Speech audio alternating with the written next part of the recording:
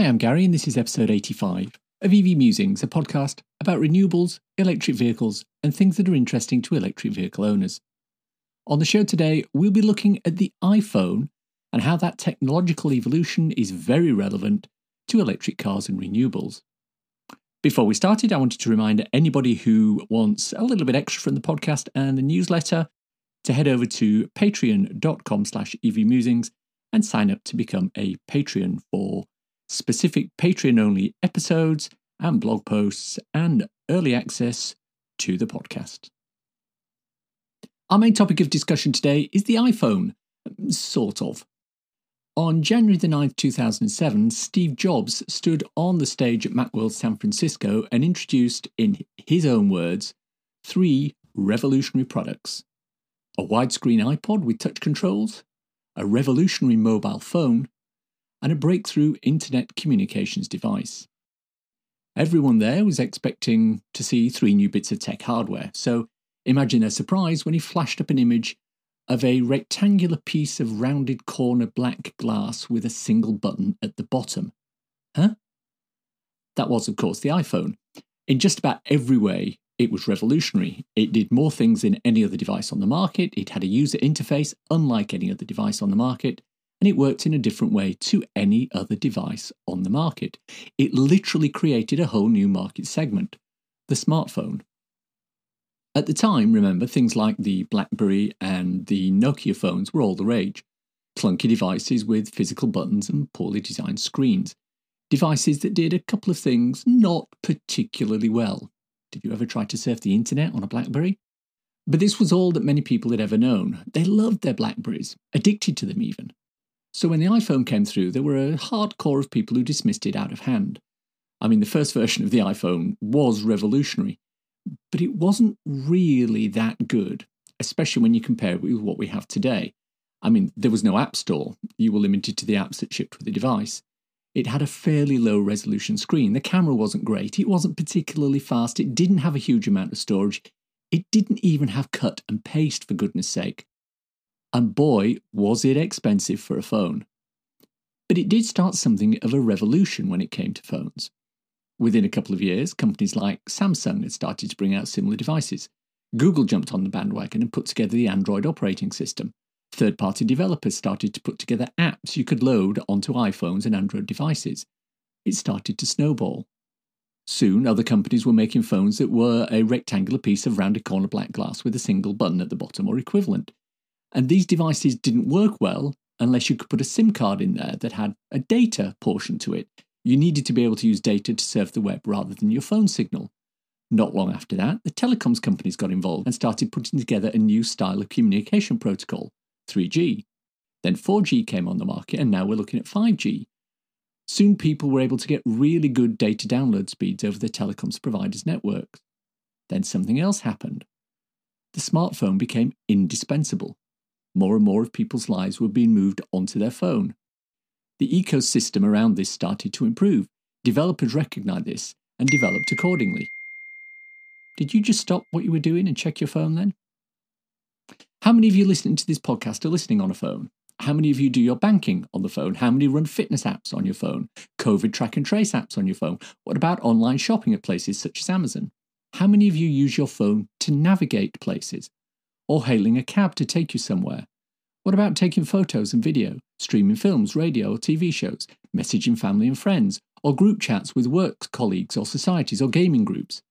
And we haven't touched on things like surfing the actual web, let me just Google that, or using those time and soul-sucking apps known collectively as social media. I believe there's actually an app on your phone that allows you to call other people like the old-fashioned Nokia and Motorola phones used to do, dialing a number and actually talking. I think it's fair to say that the smartphone has become completely enmeshed in people's lives, so much so that if a service is down and people can't use their phones, they start to panic.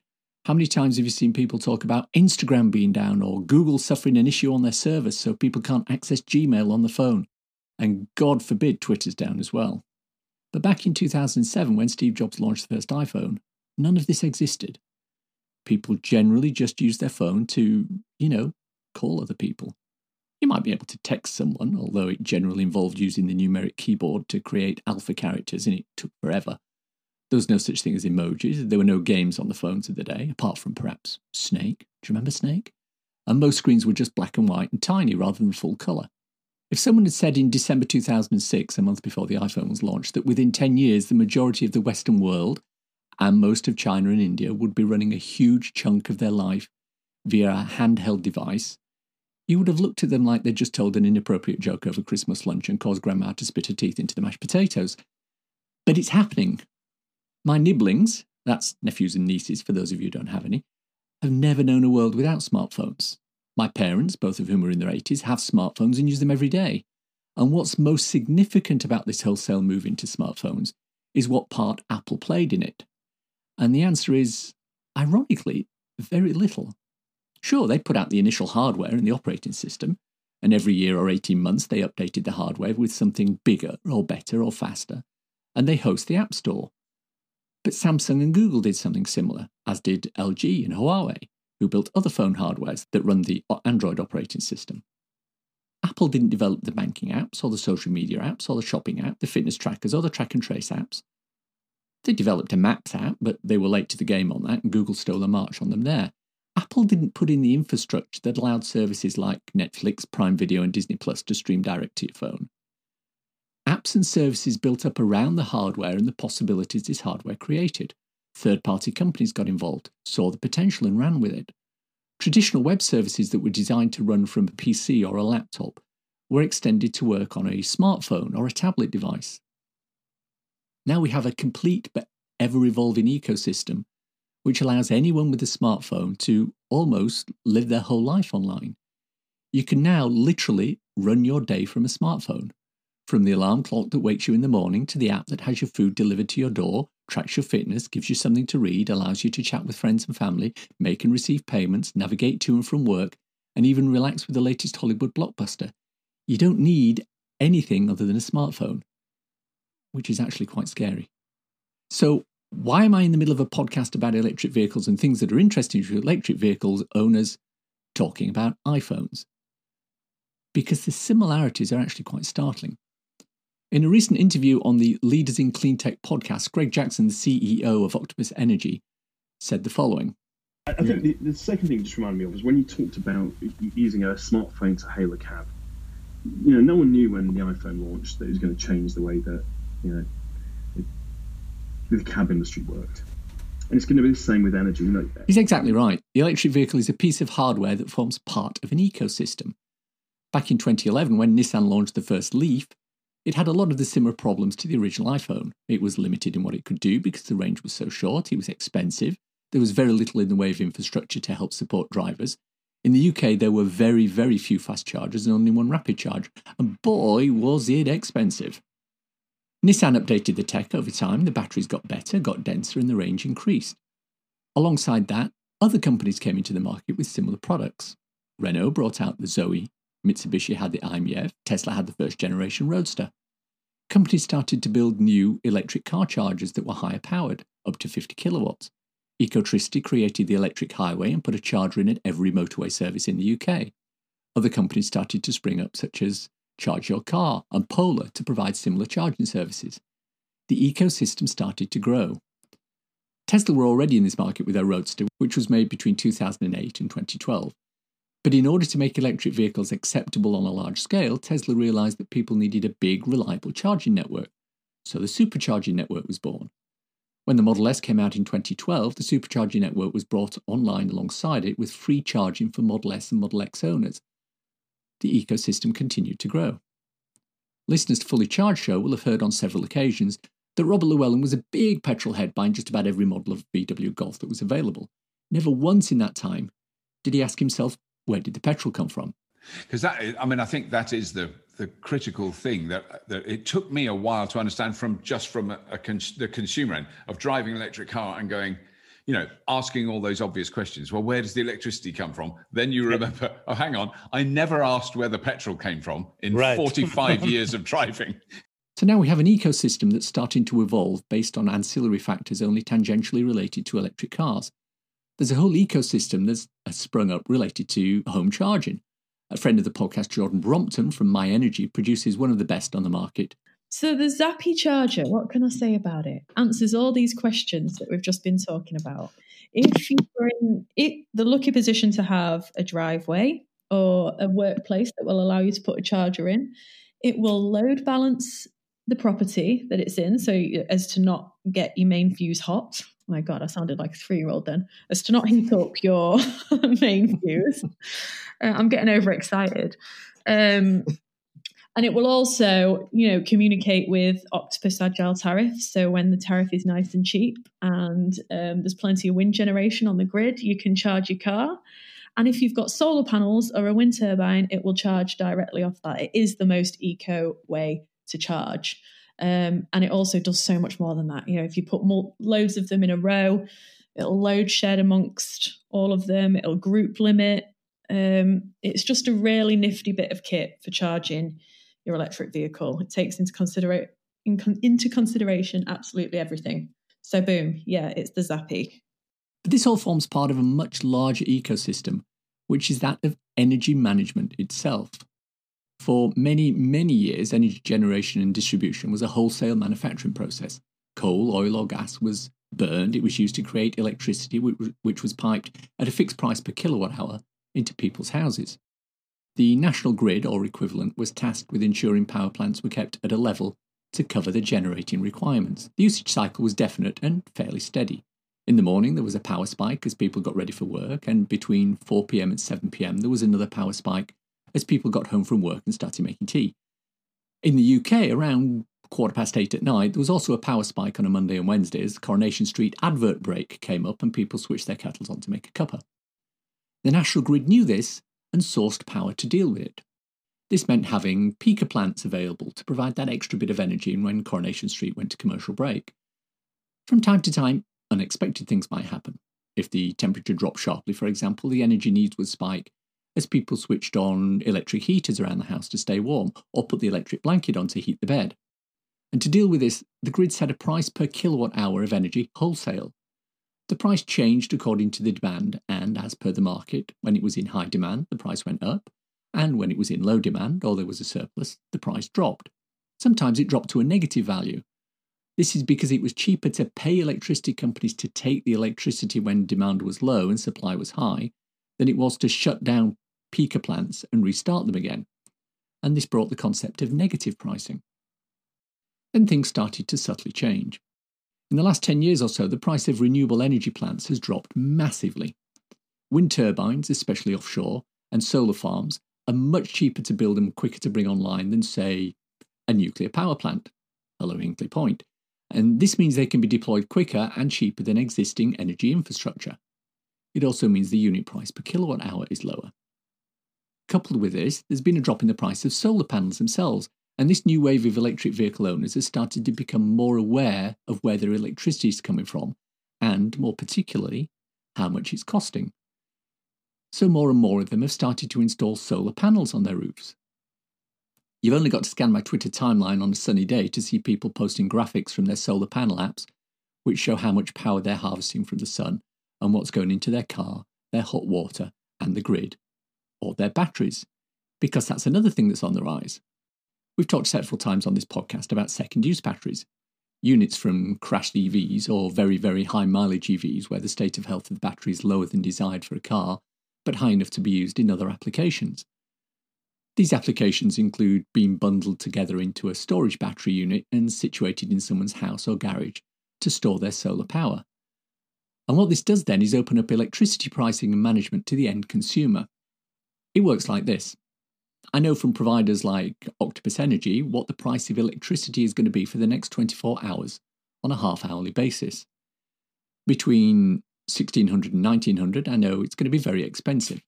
So at that time, I have three options. I can elect to use solar power from a photovoltaic grid if I have one. I can elect to draw power from a battery if I have one. Or I can minimise my electricity usage between those times and schedule it to a time when the price is cheaper. And this has several positive effects. Firstly, it reduces the cost of your electricity by minimising the amount you draw from the grid at peak times. It reduces the load on the grid overall, meaning the price for other users who don't have this functionality is reduced too. And thirdly, it minimises the need for peaker plants to be brought online to deal with peak requirements. This means that more and more of the energy can be sourced via renewables rather than oil, coal or gas. The flip side of this is that when power is cheap, such as in the middle of the night when demand is low and, say, strong winds mean supply is high, people with batteries can elect to take that cheap or even free electricity and put it into their batteries. If you don't have a separate home battery storage unit, you can elect instead to use that cheap electricity to charge your EV overnight. Or you can schedule things like your dishwasher or washing machine to run at cheap rate times, or to refill your iPhone, iPad, tablet, Kindle, portable battery bank, or run a slow cooker to have breakfast ready for you the following morning, or any number of things where you defer the usage of the electricity from the peak times. However, at the moment, even if everyone running a time of day tariff did this all day, every day, it wouldn't make a huge amount of difference. There's simply too few of these users around at the moment. But companies like Octopus Energy are growing all the time, and at some point in the near future, they're going to hit that tipping point, just like the iPhone did.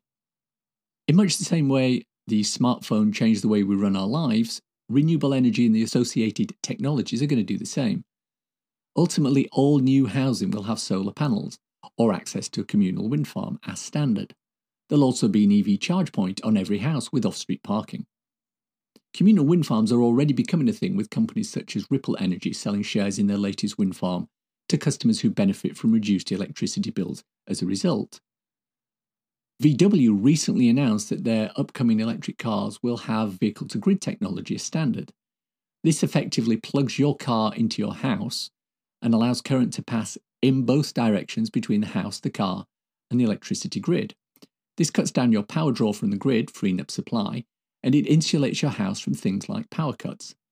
Clever apps, ironically running on a smartphone, will likely be able to manage the mechanics behind this tech to make sure you always have enough charge available when you need it. But what vehicle-to-grid also does is it reduces the draw the grid needs to cover peak power requirements. 10 million EVs using vehicle-to-grid at night, each providing 2 kilowatt hours of energy, gives 20 gigawatt hours of energy. And that's the total amount produced by natural gas in the UK at 6 o'clock last night, according to Drax Insights. There's a link in the show notes. So where does this leave us? In the same way as the smartphone revolutionised and fundamentally changed the way we live, the next stage of evolution will come with renewable energy. Things such as electric cars and bikes and scooters and skaters and buses, etc., alongside renewable power sources, time-of-day tariffs and vehicle-to-grid, will fundamentally change the way energy is created, stored and used by the world. The change will be slow to start with. The fundamental tech, such as the electric vehicle, is already here. Time-of-day tariffs and solar panels are already here. Companies like Octopus Energy, My Energy and other OEMs will start to propagate the ecosystem with products and technologies. And this means in another 10 years' time, some cabbie in a small town in Yorkshire will have an electric vehicle running solely on renewable energy, charged from a local wind farm, piped into his battery at the cheapest time of day or night, while the majority of the energy we produce will come from renewable sources, and natural gas will have been displaced as the largest single source of energy. Solar and wind farms will exist alongside huge battery banks to ensure clean, cheap, reliable energy for our lives. Then we can start to talk about decarbonising heating. It's time for a cool EV or renewable thing to share with you listeners. Airless, rubberless tyres.